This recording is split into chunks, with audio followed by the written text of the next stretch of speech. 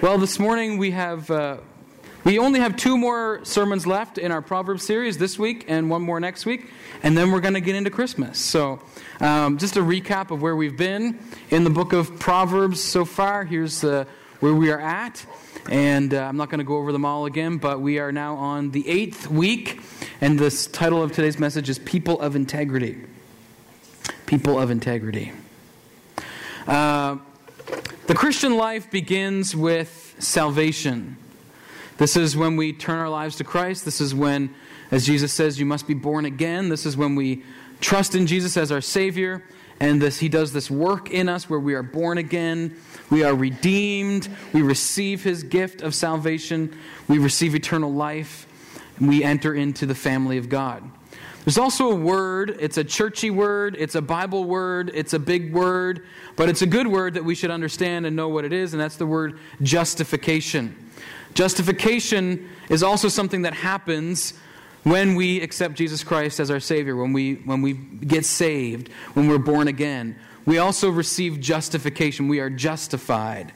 And what that basically means, the term justification, is that the righteousness of Jesus that we don't have is imputed to us, is imparted to us. It's downloaded and installed in our lives. All right? The righteousness of Jesus becomes our own. And so we are justified, and a way of saying it is that it becomes just as if I'd never sinned. Justified. And so when God sees us, He sees us as His children. He sees us as covered by the blood and the righteousness of Jesus. This is what justification is about. So that happens at the moment of salvation. However, the reality is that we're not therefore perfect and sinless. No, we now have entered into a family, and yet we continue to sin. We continue to live a life where we make mistakes and we sin and we do wrong. And so there's also this churchy word, which is sanctification. So sanctification is this lifelong process that God has us on from the moment of salvation until the moment we enter heaven, when our sanctification will be complete. And this lifelong process is this journey of God shaping us and refining us and transforming us as He does a work in our lives to make us more like Jesus. It's this slow, over time process of maturing us through a variety of life experiences. That's what the sanctification process is about. I was thinking about the stock market this week because somebody was telling me about some stock things, and I was thinking about the stock market, and I was thinking about how the journey of sanctification is often like what the stock market looks like, right? It's that, there's all these ups and downs, right, in life. There's peaks and valleys, there's highs and lows, there's times we feel closer to God and times we feel farther away from God, and times when we're really in a good groove with the Lord, and times when we take a dip down because of sin or different things that are hang-ups in our life or whatever. But ultimately, as you look at the stock market over a long span, this is a 10-year picture here of the stock market. Ultimately, there's growth, right? It doesn't always seem like it in the moment because it's up and down, but as you look at the big picture, you can say, oh, you know what? I started down here, and today I'm up here. I've grown this much. And through all these peaks and valleys and highs and lows and difficult circumstances, I have become more mature in my faith. This is what God is doing in our lives through the process of sanctification. And He's using all of these circumstances to mold us and shape us into becoming more like Jesus. So God is growing us. And the ultimate goal is holiness, total sanctification, which, as I said, we really only will achieve when we enter heaven one day. But it's holiness, it's Christ-likeness. That's what God is growing us into. We are gradually becoming more like Jesus. One of the ways that Christ-likeness manifests itself in our lives, or you might say one of the signs, you go to the next slide, one of the signs that we are becoming more like Jesus is that we are beginning to demonstrate in our lives integrity. Integrity. Christians ought to be people of integrity and ought to be continually becoming people of greater integrity as we are sanctified over the course of our lives. Now, what does this word integrity mean? The origin of that word, it's the same root word where we get the word integer or integration or integrate. And so integrity at its root really means like wholeness. It means unity. It means sameness all the way through. If you're checking the integrity of a building or of a structure, right, you're checking to make sure that it's solid and strong all the way through, right? If you go and dig under your foundation, you're compromising the integrity of your foundation because now it's going to be, it's not going to be solid all the way through and it could crumble. Another way you might use the word is artistic integrity. Imagine that you're doing a renovation on your home. And imagine that your home is one of those heritage properties down in the downtown area where you're not really supposed to make any dramatic changes, right? But you go and you take your heritage home and you build this big modern extension off the side that doesn't look anything like the rest of it, right? You have compromised the artistic integrity of your home because this part over here doesn't match this part over here. There's no continuity, there's no integrity between the two parts. So there's inconsistency. Looks one way on one side and one way, a different way on the other side. So when we think about our moral integrity or our ethical integrity, we're talking about the same idea. To be a person of integrity doesn't mean that you are perfect. Doesn't mean that you always do the right thing. But to be a person of integrity is to be consistent. It's that the words match the actions. And the actions match the beliefs. And the public life matches the private life. That's what integrity is about. As I was doing some reading and studying on the concept of integrity this week, one author illustrated it with an iceberg. And said that the top of the iceberg, that's the part of our lives that people see most often. This is the outward part, the external parts of our lives. This is our activity. This is what we do. This is our performance. This is our tasks for work, home, school. This is our public selves. And then the bottom part of the iceberg, which is really the bigger part, the more significant part, is who we are. It's our identity. It's our character, it's our inner being, it's our private selves. And integrity is when there is continuity between the top and the bottom of the iceberg. Integrity is when they match. When who we are in private is the same as who we are in public. When our identity and our beliefs and the core of who we are in the inner selves is reflected equally in our outer selves, and vice versa. We look at Jesus. We're trying to become like Jesus, Christ-like. This is the goal of sanctification. We look at Jesus and we say, was he a man of integrity? And we say, yes, absolutely. He was a man of perfect integrity. On the inside, he is God. He is pure, perfectly pure in motive and thought. He is made up of love. That's what he is all about. And he has deep intimacy with the Father, spending hours in prayer. And on the outside, we see a man who lived a sinless life, who loved all people, who obeyed the law to perfection. He was literally God in the flesh. God, the bottom part, in the flesh, the outward part. Perfect integrity. Now, we will never achieve Christ's sinless perfection on earth. Of course. Rick Warren, I've heard him say before, he said, we all have fallen shorts. Right? He says that we've all fallen short of the glory of God. So we all have fallen shorts. We all miss the mark. In Ecclesiastes 7:20 it says, not a single person on earth is always good and never sins. Well, that's pretty well, you can't say it more clearly than that. Ecclesiastes 7:20. God doesn't expect us to be perfect.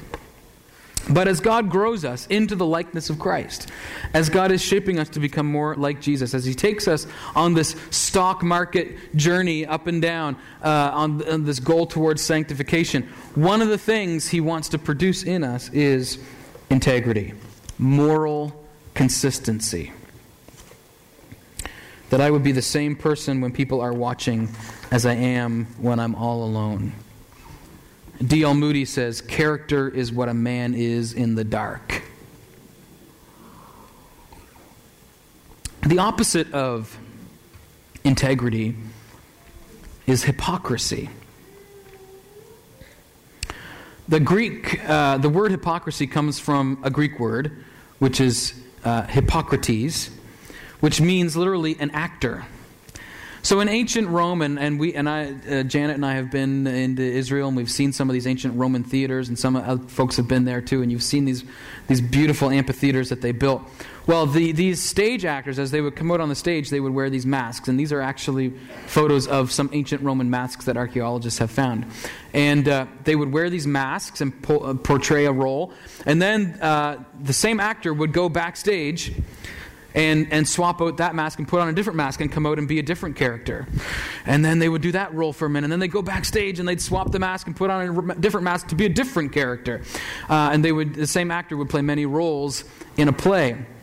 And when they were writing the New Testament and they were trying to think of what would describe a person who is a hypocrite, who's not always the same as they're on the outside as what they are on the inside, who may put on a front and be hiding a bad motive and all these things. They said, just like an actor in a Roman play, a Hippocrates. That's what the word hypocrite means. Someone who plays a part on the outside that doesn't match who's behind the mask. Jesus said in Matthew 23:25, as he was ripping into the Pharisees, as he did quite often, he said, "What sorrow awaits you, teachers of religious law, and you Pharisees, hypocrites! For you are so careful to clean the outside of the cup and the dish, but on the inside you are filthy, full of greed and self-indulgence." Nice and shiny on the outside, but on the inside, filthy. Pure water, it's good. No hypocrite here. This is a model of integrity right here. The outside of the cup, the top of the iceberg, it looks great. But on the inside, under the surface, is something different.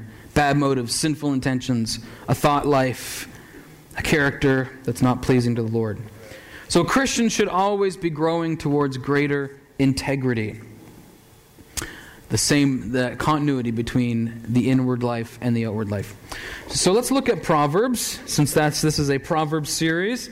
And Proverbs has some things to say about integrity. Chapter 11, verse 20, it says this: "The Lord detests people with crooked hearts, but He delights in those with integrity." I don't know about you, but I want to delight the heart of God. I want my life to bring delight to Him. I want my life to bring a smile to His face, to be pleasing to Him. And this proverb says, He delights in those with integrity. There are other concepts that are tied in with this idea of integrity. And Proverbs touches on some of those as well. Let's read some of those together. Proverbs 25:14 says this: "A person who promises a gift but doesn't give it is like clouds and wind that bring no rain." So a person of integrity keeps their word. A person of integrity keeps their word. A person who promises a gift but doesn't give it is problematic. If you say you're going to do something, do it. If you tell your kid, I'm going to be there at the game, man, you better be there at the game. Keep your promises, even when it hurts. Another thing, a person of integrity is honest to the core. Honesty is tied in with this concept of integrity. Proverbs 12:22, "The Lord detests lying lips, but He delights in those who tell the truth." In Proverbs 6:12, "What are worthless and wicked people like? They are constant liars." I got confused for a second. I was like, whoa, what's going on? What are worthless and wicked people like? They are constant liars. Now, most of us wouldn't consider ourselves constant or compulsive liars. There's certainly some people that we see on the news that seem to have that problem. But we can very easily, I'm not naming names, I'm just saying. You can maybe figure that out for yourself, who I'm thinking of. But we can very easily find ourselves living in patterns of deception. Living in patterns of deception. Putting on a false front to certain people, or hiding secrets for years and years. Even simple things like plagiarism, little acts of dishonesty that slip into our lives, stretching the truth on our resumes. These sorts of little things, if we are people of integrity, we can't allow those little things to creep into our life. It's easy enough to lie. Lately I've noticed that my kids are starting to lie a lot. Like, it's not all of them, but some of them are starting to just tell these lies, and they're blatant lies. They'll be standing in front of a wall, and their name will be written on the wall, and they'll be holding a crayon. And you say, "Did you write your name on the wall?" "No, Daddy."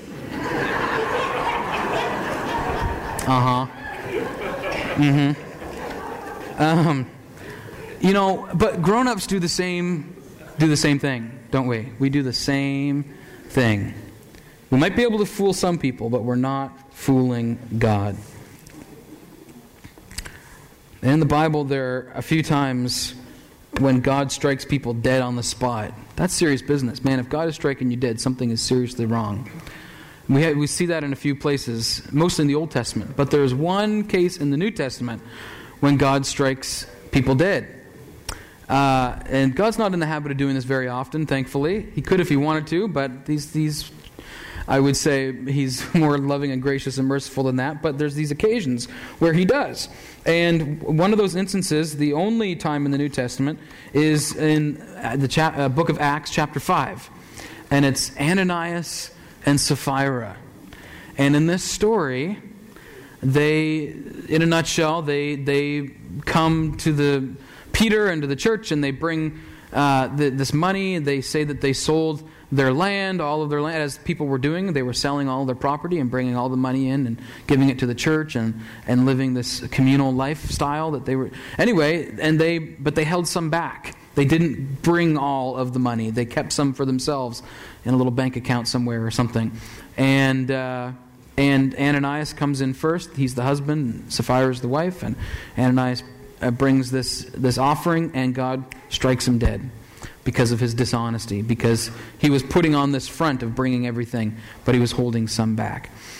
And then his wife, Sapphira, comes in a few hours later, and she didn't know what happened. And they asked her, point blank, "Is this everything? Is this the whole amount?" "Oh, yes, this is the whole amount." And they say, at the same feet that your husband just dropped dead, you're going to drop dead too. And boom, God instantly killed her too. Wow, okay. Serious business. And the sin was dishonesty. That's it. It was a sin of lying, of dishonesty. We don't usually like to rank sins in the Bible, right? We don't like to say that some sins are worse than others. Although some people tend to do that, right? It seems like there's some cultural things that people seem to think are like the worst sins, right? And we talk about them a lot, and we rally for those things. But, the Bible does sort of sometimes highlight a few things that seem to be very serious in the eyes of God. Obviously, this is one of them. A person of integrity is honest to the core.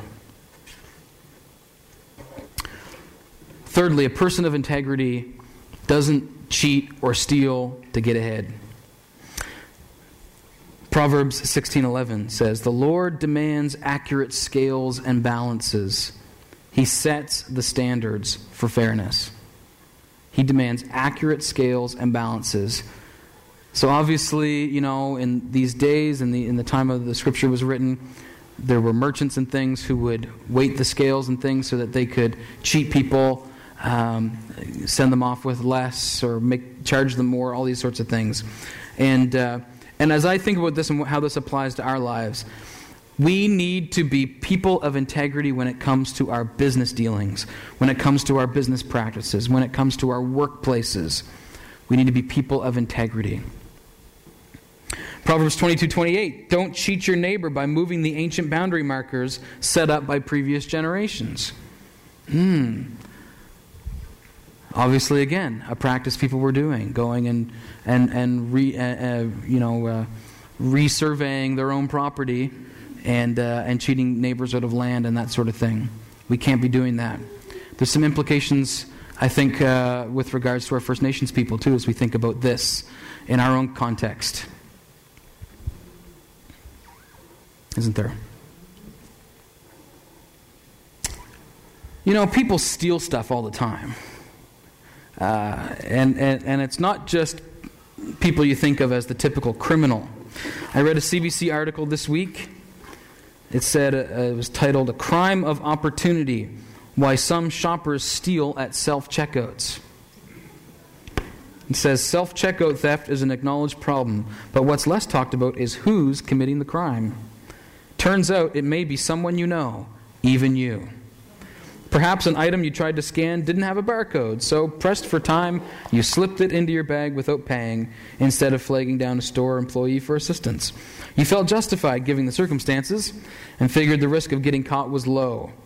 UK criminologist Adrian Beck calls that a crime of opportunity, one that's turning average shoppers into part-time thieves. I read somewhere else that said that some of these big businesses, they lose millions of dollars a year as a result of people stealing from self-checkouts. And then people think, well, but they're a big, giant corporation. They're okay without that, whatever. Or these stupid self-checkouts, they take away jobs and they make me have to do the work. So what if I get something for free? I've earned it. People have those attitudes. Guess what, folks? That's not integrity. That's cheating. That's stealing. A person of integrity won't take those opportunities to be dishonest that present themselves from time to time. Paul Lee Tan tells this story in one of his books. He says, after his Sunday messages, the pastor of a church in London got on the trolley Monday morning to go back to his study downtown. He paid his fare, and the driver gave him too much change. The pastor sat down and fumbled the change and looked it over, counted it 8 or 10 times, and the common rationalization, oh, it's wonderful how God provides. He realized he was tight that week, and this was just what he would need to break even or at least to get lunch. He wrestled with himself all the way down that old trolley trail that led to his office. And finally he came to the stop and got up. Couldn't live with himself. Walked up to the trolley driver and said, "Here, you gave me too much change. You made a mistake." And the driver said, "No, it was no mistake. You see, I was in your church last night when you spoke on honesty, and I thought I'd put you to the test."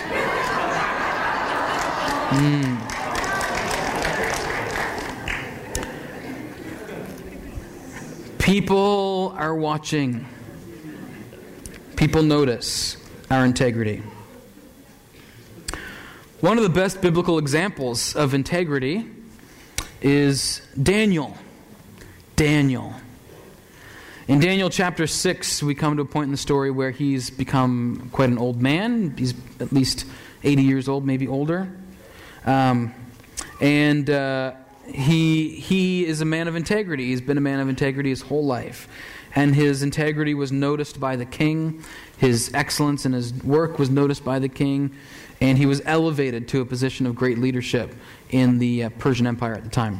And it says in Daniel chapter 6, it says, "The king also chose Daniel and 2 others as administrators to supervise the high officers and protect the king's interests. Daniel soon proved himself more capable than all the other administrators and high officers. Because of Daniel's great ability, the king made plans to place him over the entire empire." He was going to basically become like the prime minister of the Persian Empire, this Daniel. But then, of course, the other people got jealous. They didn't like this, especially since he was a Jewish man. So then the other administrators and high officers began searching for some fault in the way Daniel was handling government affairs. But guess what? They couldn't find anything to criticize or condemn. He was faithful, always responsible, and completely trustworthy. He was a man of impeccable integrity.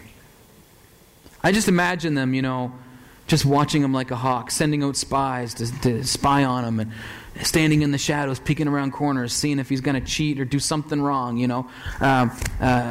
watching him at home, seeing what he does, seeing if there's anything at all that they can find in his life so they can say that he lacks integrity, so they can accuse him of something, and they can't find anything. There's no dirt. Nothing. So if you read the rest of the story, we won't go there, but they end up creating a trap for him. They knew that his integrity wouldn't allow him to stop praying to God, because he loved the Lord with all his heart, and he was true to his beliefs, and he was unwilling to change his character to suit his circumstances. Again, because he was a man of integrity. And so they trap him into this thing, and he continues to pray to God, even though they make it illegal and all this stuff. And he gets thrown in the lion's den. You know the story. But God rewarded that integrity. He protected him from the mouth of the lions.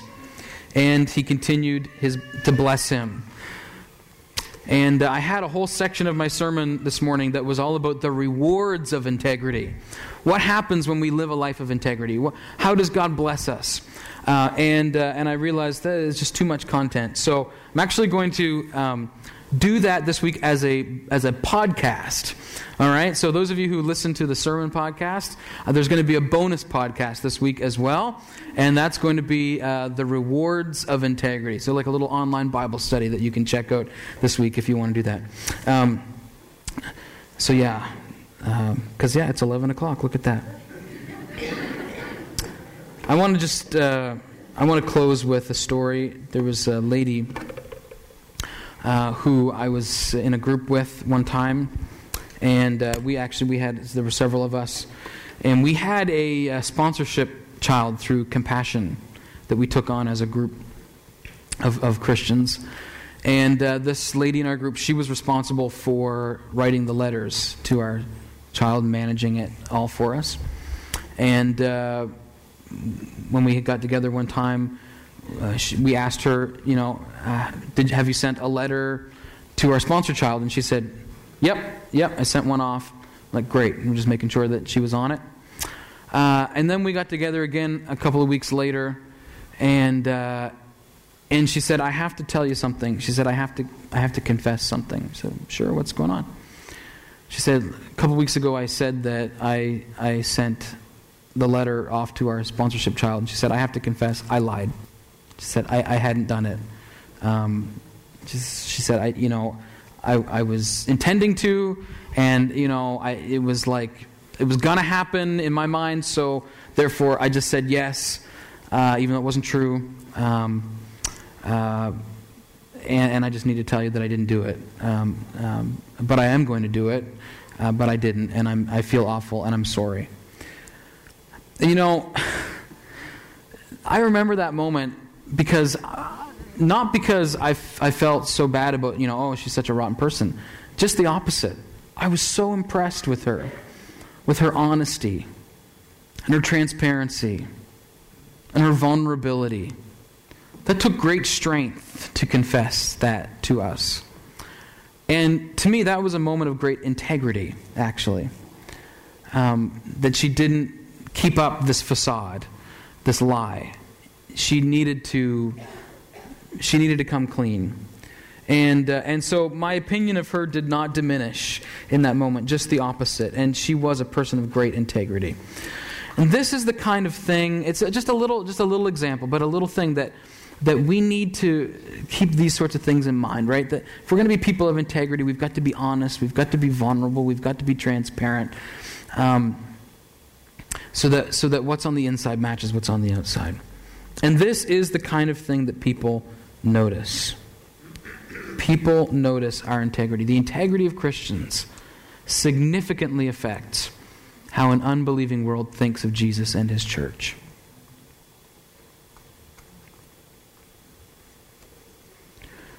The Bible says that the cross and the gospel is offensive to people, right? There's an offensive nature to it, right? You're telling people that they're sinners and they need to repent of their sin and trust in Jesus. That's offensive. It is. It's true, but it's hard for some people to swallow. And I think that, unfortunately, sometimes we add unnecessary offense to the gospel by our behavior. The gospel is offensive, but you don't have to be. Thank you, Shannon. But it's so true. I mean, it's so true. We need to not make it harder for people to accept Jesus by our lack of integrity.